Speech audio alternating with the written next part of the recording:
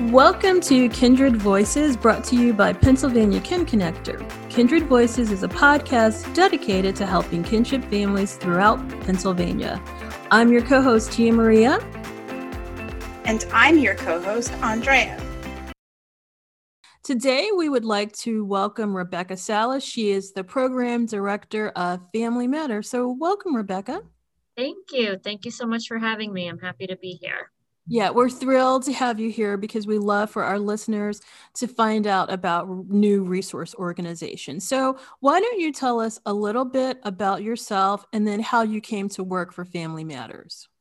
Sure. So I am a social worker by trade. I have my master's in social work, and I started out of grad school working actually, I was already working there before grad school, working for an organization called JAFCO, which is based in South Florida and provides all kinds of child welfare services to the community.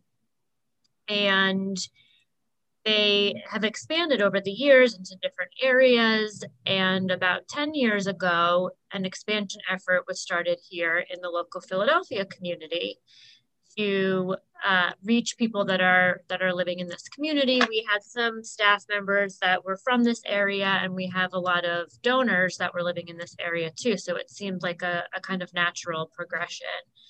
And about 4 years ago, I was given the opportunity to come up here from Florida to help oversee the expansion effort. So I've been with the organization as a whole for over 18 years.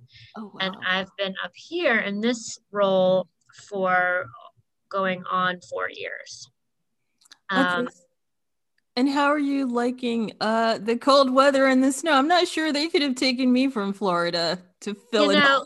It's so funny because when I decided to move, I was excited. Like I had been at a point where I felt like I needed, a new challenge and a change of scenery couldn't hurt. And everyone kept saying to me, it's going to be cold there. And I was like, yeah, of course I know it's going to be cold here. And then the first winter hit and I was like, oh my goodness, I really didn't have a clue. Yeah. So it is still a challenge. I haven't been outside in a few days, I admit, because I really struggle. Yes. But I also there is something about the winter and the snow that I find very beautiful and very peaceful. Yeah. And I have enjoyed the change of seasons. So even though it's cold, I think I'm getting better each year. And also summers in Florida are brutal and horrible. Yeah, that is true. So I don't miss that. Yeah. All right. So there's a little bit of a trade-off. Yes, definitely. Okay, great. Definitely. So now why don't you tell us what exactly is Family Matters? What do they do? So we are a social service organization, and we provide free support services to families who are struggling with a variety of different challenges. So it could be that there is a family member that's struggling with a mental health issue, addiction, sometimes complicated divorce or custody related issues, grandparents or other relatives raising their grandchildren. And the common theme that kind of overlaps with all of these families is that they have found themselves in an unexpected situation, transition, or have experienced trauma that is making them feel extremely overwhelmed and unsure of how to navigate that kind of challenge. So our role and our commitment is to help provide guidance, support, resources through those kinds of challenges so that families don't have to navigate them on their own. Okay. And so, at PA Kin Connector, we also say we provide, guidance and support and resources to families. So what's different about the way that you do it versus the way that we do it? So we have, and you guys do great and wonderful work. I want to say that first, and very important to the community. We have social workers that provide very intensive and personalized support to families. So beyond just giving referrals or, saying, oh, here's a resource that's helpful for you, we really help coordinate all of the family's needs and resources. So sometimes families get stuck with making phone calls, filling out paperwork, attending meetings that might be confusing or overwhelming, such as an IEP meeting or a court hearing related to custody. So our social workers accompany families to those kinds of meetings. They will sit with them, albeit virtually now, but still, through those phone calls, through the paperwork, and really kind of not only guide them, but hold their hands through it. And, the other piece is just that kind of support in an ongoing manner. So if, sometimes a family will be in crisis at the beginning and they might need a bunch of referrals, but they really need someone to talk to as well, someone to answer questions about different components or challenges that they're facing. And something that makes us unique is just our ongoing availability and kind of unlimited availability. So we like to say kind of whatever it takes for however long it takes is what we will provide to our families. Okay. So like you said, really, one of the differences would be you are providing more ongoing support, when there's not COVID, it could actually be face-to-face where we're support line. Usually it's more of like kind of a one-time thing. Sometimes people do call us back, but it isn't ongoing in the way that how you support families is. So how do people get referred to you, or how do you get your cases, I guess? So a lot of different ways. A lot of times it's through word of mouth. So we do a lot of outreach and networking in the community, kind of like what I'm doing with you now, to raise awareness and let people know that we're available. So we do those kinds of outreach meetings with local schools, other social service organizations, religious institutions. It could be attorneys, other therapists. So kind of, any other professional that is working with children and families that might be a potential referral source. So we have quite a few organizations that refer to us pretty regularly. And every now and then we'll get a call from someone who said maybe they saw our flyer somewhere or heard about us through someone else. So it's mostly just through getting the word out there. We don't do any formal advertising. We do have social media, Facebook and Instagram. So we post information on there as well, and our website. Now, do you ever get referrals from counties or no? We have, but not a lot. So we have on occasion, but not very frequently. Okay. So I often like to paint a picture for our listeners just to make things more real to them. So kind of give me an example of a family, like a situation they might be in and what they would do to reach you. Sure. So I'm thinking of a case now with a grandmother who was took custody of her grandchild because the parents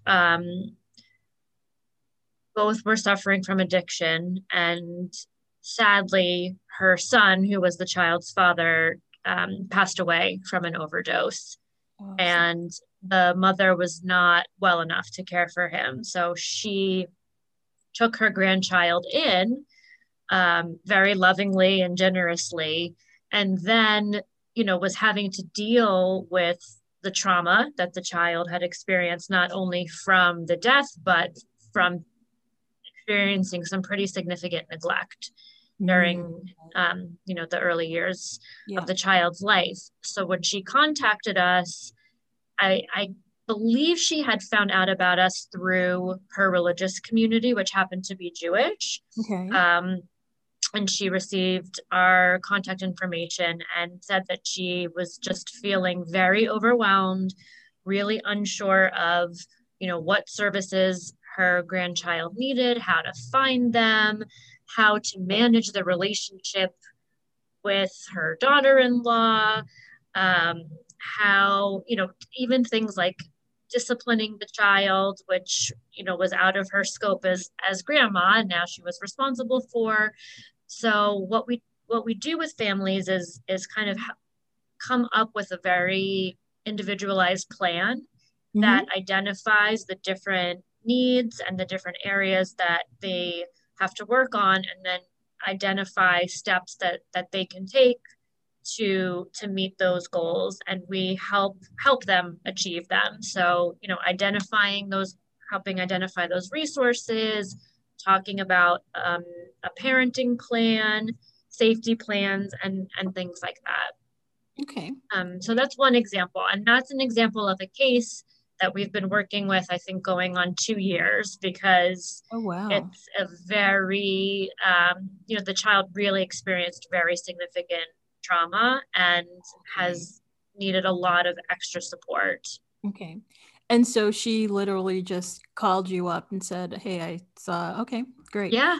So what And kind that, of sorry, that happens a lot, where I think, it's interesting is that a lot of times families wait until they're in crisis to make those calls. So a lot of calls that we get are people that are really, really feeling as though they're in crisis. Right.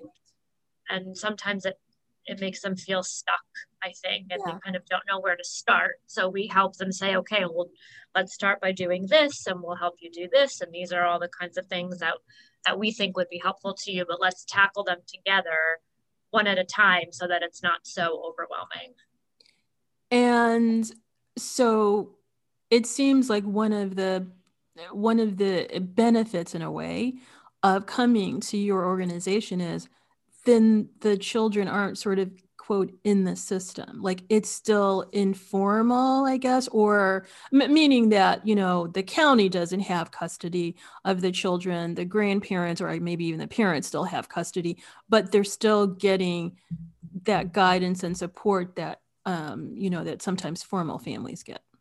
Yeah, that's typically the case. Every now and then we'll get a call from someone where there has been involvement from the county, but usually not. And one factor that I should mention is that in order for us to serve the child, we have to have consent from whoever the legal guardian is. Okay.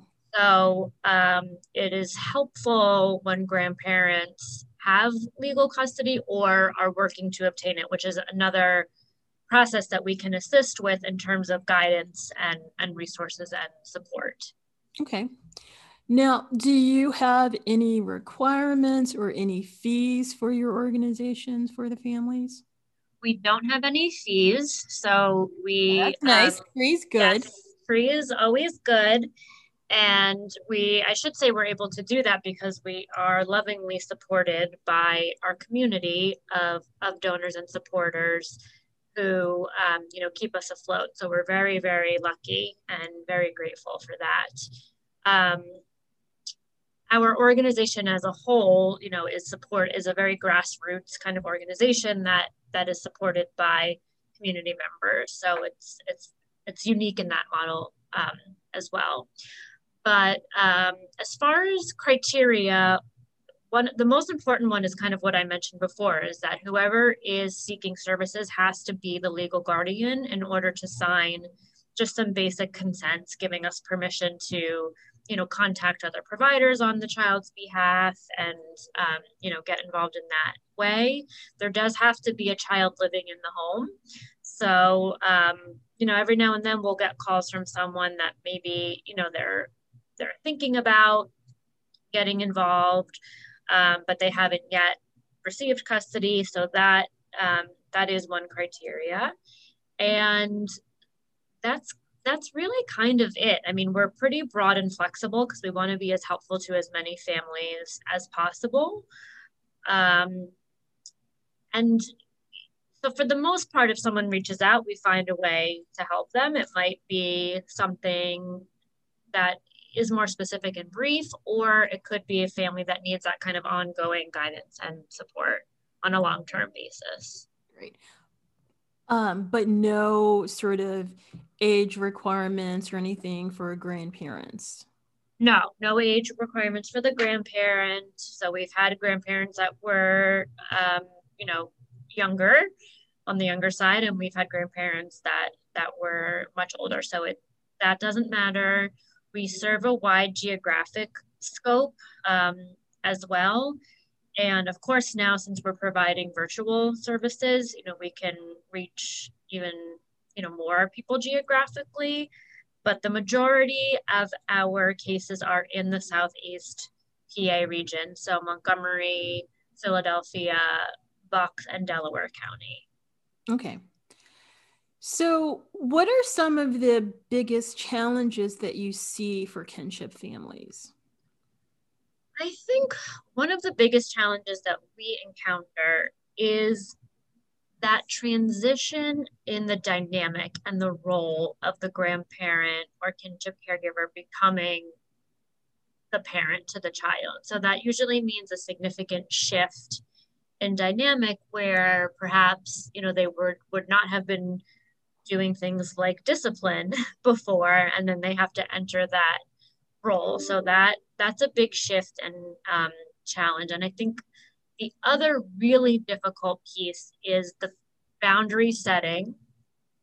If the parents are still involved, the grandparents' responsibility or the kinship caregiver's responsibility to set and enforce boundaries with the parent. Mm-hmm. So there are times that, the parents are struggling and might not be stable or safe enough to perhaps have contact with the child, but it's difficult for a kinship provider who is also related to that parent and probably loves them and cares about them very deeply to say, I'm sorry, I don't think that you're safe enough today to see the child. And that becomes very complicated in terms of, sending messages to the child about boundaries and about safety. And I think there's also a lot of guilt on behalf of the kinship caregiver. We see a lot of enabling kinds of behaviors where, the kinship caregiver wants to help and protect their child as well as the grandchild. So it's very complicated in that regard, and not an easy task for kinship caregivers to take on. Yeah. It's a lot to manage. So what are some of the things that you do to help them with those challenges, help them with the boundary setting and transitioning into that new role? We talk a lot about, really trying to focus on the child's needs and the best interest of the child.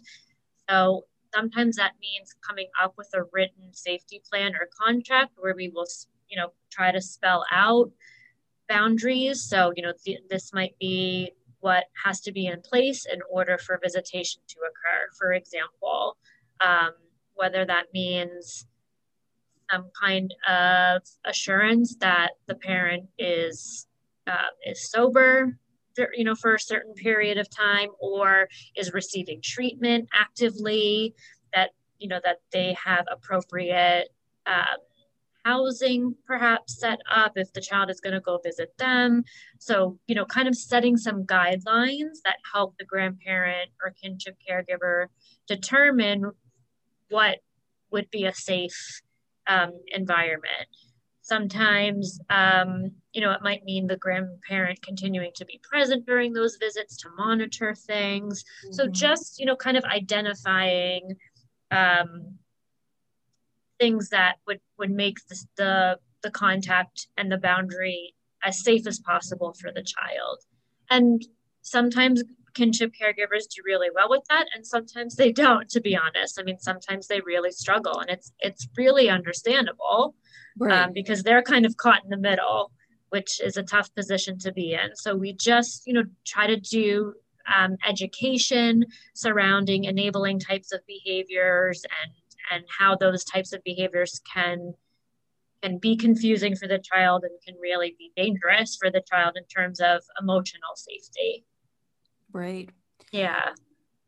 So when you're working with the kinship caregivers and, I guess mostly the grandparents, what percentage would you say are looking to eventually get their grandchild back with the biological parents versus the ones who are like, nah, I think I'm going to have to raise the child? I feel like the large majority feels and knows that they're going to have to raise the child long term. I would say, in my experience, the majority of the cases that, or the majority of the families that we work with where there is a kinship caregiver, Mm-hmm. it's largely because the parents are struggling with substance abuse. Okay. Not 100%, but close to it. Yeah. So, that typically involves, a cycle of relapse, Right. sometimes incarceration, maybe long-term treatment or, residential types of treatment. And unfortunately, we've also seen families where the parent has lost their fight with addiction, and ends up passing away. So we've had a handful of cases like that. Okay. So I think a lot of times the grandparent is aware that perhaps the parent might not stabilize enough. Okay. Yeah. So, and that's why these cases are tough, because I think, the grandparents have to also think about planning long term. So what does that mean, for an elderly person or a couple, if you're now taking on a child that needs 18 years or more worth of their support. Mm-hmm. What does that look like for them too? And that's another thing that we talk about a lot is, long term, what is feasible for this grandparent in terms of a time frame. Right. Yeah. That is a tough one. If you're a 70-year-old grandparent and you get a 2-year-old. Yeah. That's it's a hard decision. It really is a hard decision. So we've also had families that, have worked in partnership with each other, where maybe the grandparents have the child during the week, and like an aunt or uncle will take the child on the weekend to give the grandparent break. So, if the child is fortunate enough to have that kind of extended family system, it is always helpful also. Yeah, that's true. Now, what are some successes that you've had with kinship families? I think, long term, the success is always is for the child to remain in the home and for it to work long term. Mm-hmm. We had a case that started kind of similar. There tends to be some themes and some trends where the mother was in a horrible car accident because she was driving intoxicated, and the child was in the car, and the state did get involved upon kind of discovering the accident, but the grandparents immediately stepped in and said that they would take the child so that he didn't have to go into foster care. Mm-hmm. So it was a very intense case in the beginning because, of course, the grandparents were worried about their child who, had suffered a car accident and was really struggling from addiction, but they also had to take care of their grandson. So they were juggling all of that. And we worked with them really closely on setting up some of those boundaries that I talked about earlier, having a very specific plan in place for how and when appropriate and therapeutic contact with the mother would take place, making sure that she got the help that she needed so that she was healthy and safe. And the child is still with the grandparents. The mother has been in and out of recovery, to be honest. So she's had periods of sobriety and stability, but also relapses. So which of course affects everyone again, but knowing that the child is safe and stable, I think is always the biggest success, because I come from a child welfare background, and I've worked for a very long time in foster care and adoption, and being with the same organization as long as I have, some of the children I worked with as babies are now adults, which, makes me feel very old, but it's also been such an honor to see that. But by far, I think the worst predictor of long-term outcomes is the multiple moves. So when children are moved around a lot, even if they're very young, that is the worst indicator for long-term stability, which is really unfortunate. So I think the sooner that a child can get into a situation that can be long-term, the better. And not having to go back and forth or move around is always the best option for children. Yeah. Now, do you find that if the grandparents, eventually adopt the children, do some of their challenges with the biological parents become lessened now that they are like legally the parents? Does that impact the dynamics at all? Honestly, I don't think so, because Okay. I think, I think the emotional kind of toll that the grandparent carries for having to set those boundaries, especially sometimes in an adoptive situation, because it's forever. Right. Then they really are legally responsible, but of course, emotionally responsible as well. I think it really can become tricky to basically have to say to the child's birth parent, we're the parents now, and that means A, B, and C. And I think a lot of grandparents have a very hard time setting that boundary. And again, understandably so. I mean, it's their child. So Yeah. I think, there's always a piece of them that wants their child to be happy and healthy also. So it's hard for them to kind of, implement some of those rules and boundaries. Okay. So, working in, I'm sure everybody who works in this space, there are some things where you're like, man, I wish this could happen. I wish we could get this for the family. So when you think, especially with the kinship families, what are some of the things that you wish were easily or more easily available to them to help them, like you said, give the child the best chance of, growing up in a loving home and,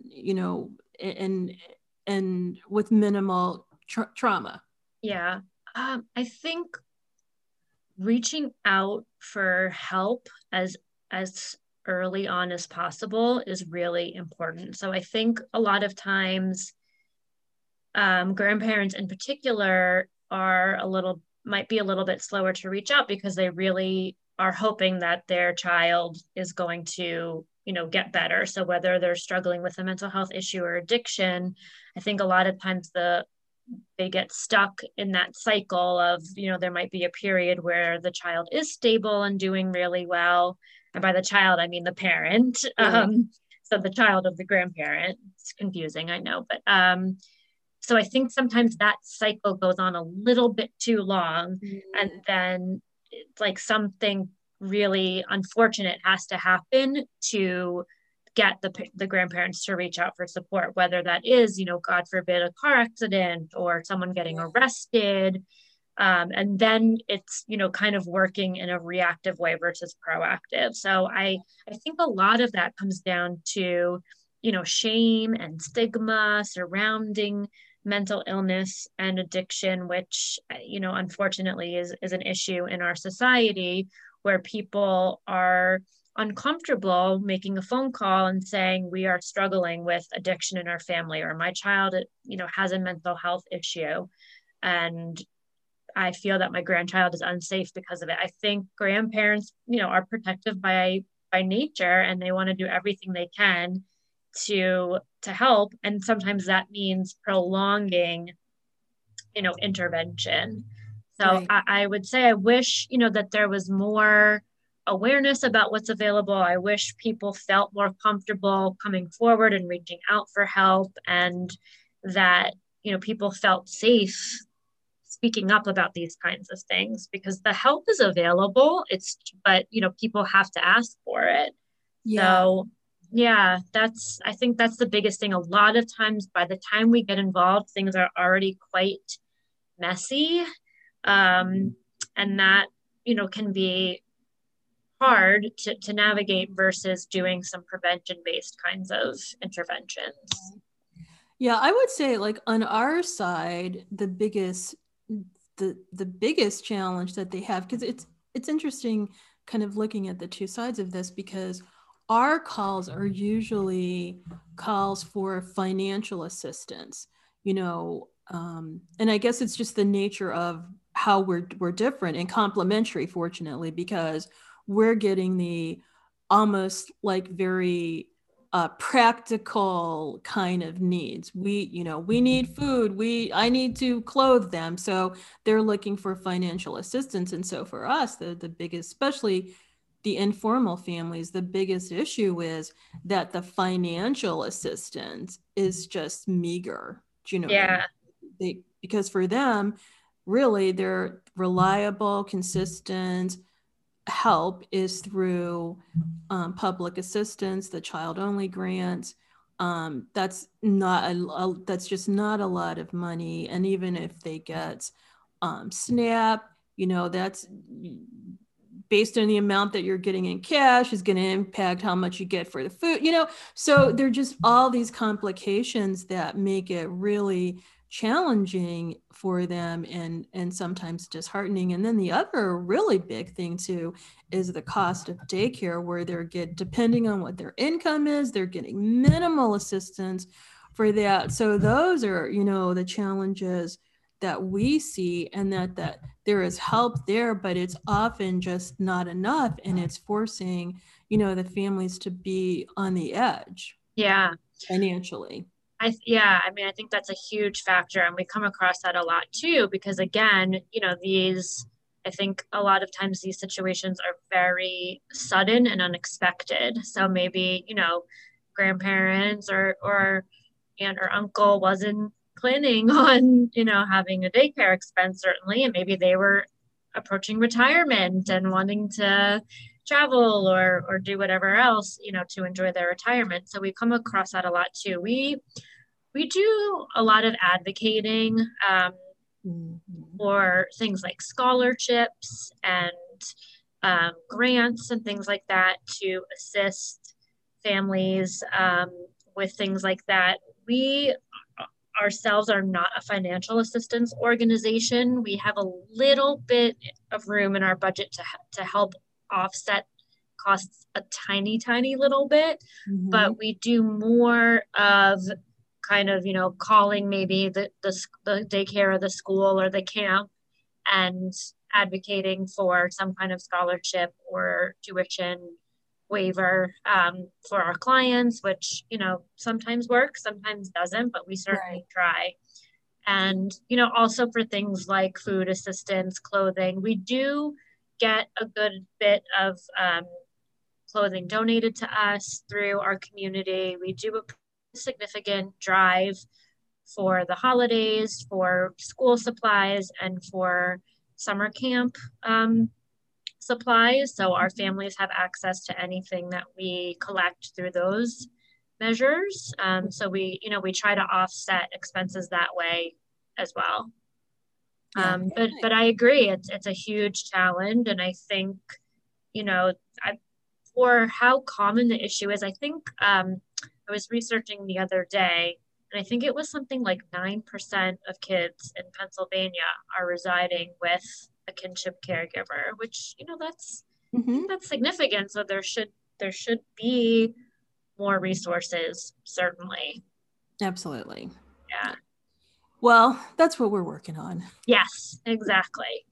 So one step at a time. But I also think just the awareness piece, just making whatever community you're a part of, whether it's a religious community or your neighborhood or your school, or, if you belong to any kind of group, talking about these things, because a lot of times I will find that just by bringing it up, and sometimes in like the least likely of places, Right.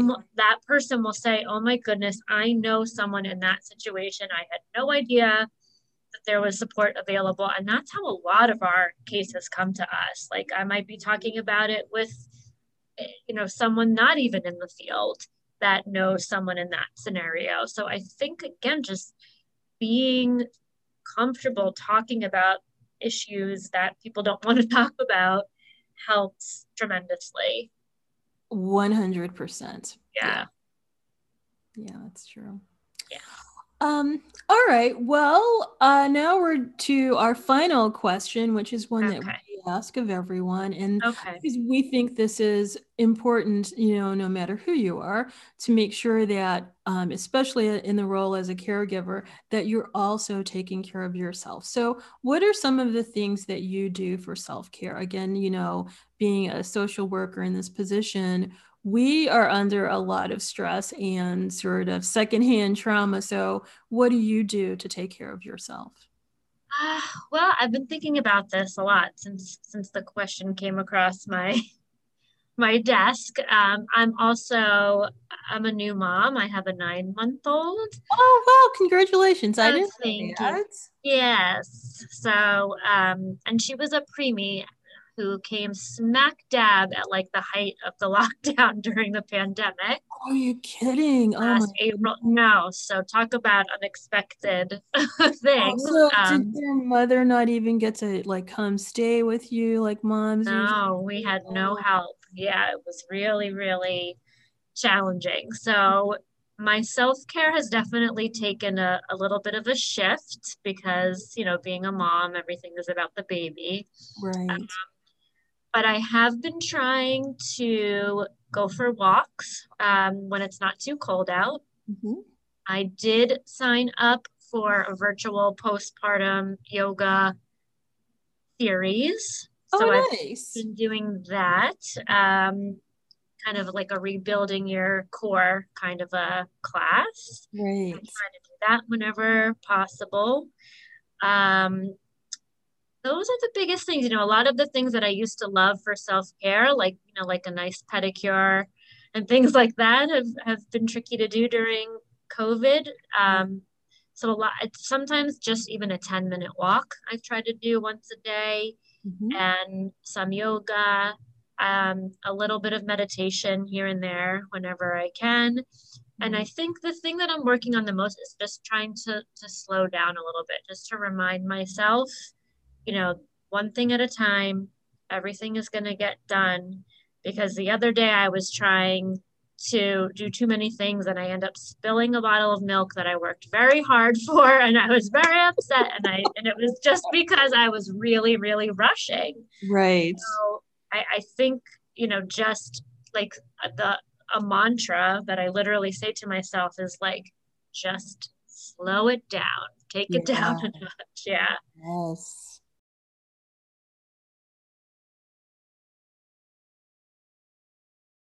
Themselves in a position where they need help can definitely reach out to you. I think you'll provide them with the warm assistance that they need. So how can people reach you? So you can go on our website, which is familymattersnetwork.org. And there's information on the website about how to contact us, or you can just call our office.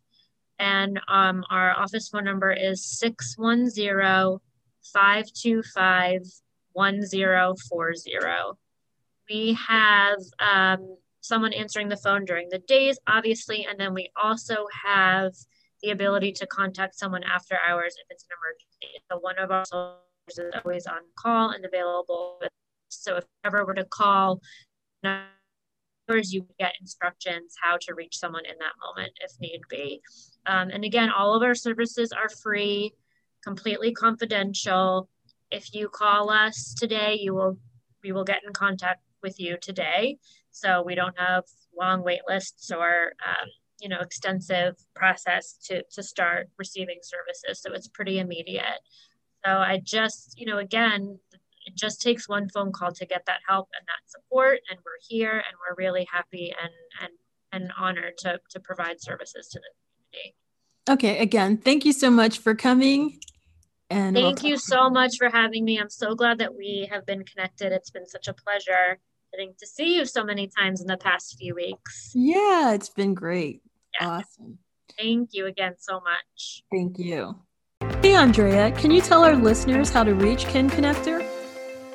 Sure, Tia Maria. Kin Connector can be reached at 1-866-546-2111 or at our website, www.kinconnector.org. Thanks, Andrea, and we will see you guys next month.